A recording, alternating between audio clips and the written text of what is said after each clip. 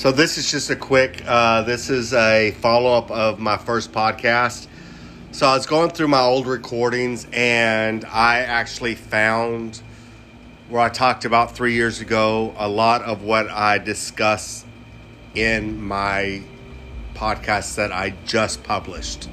I plan on publishing these recordings in the future so that y'all can get a soundbite of what I went through and what I endured. And I will follow those up with another podcast, me discussing the tidbits of information.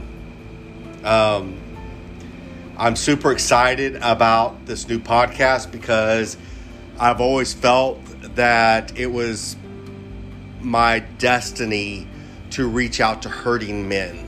Kind of a ministry of sorts, but I'm Wiccan. So I'm going to take and use this information to touch other hurting gay men and hopefully let them know that they're not alone.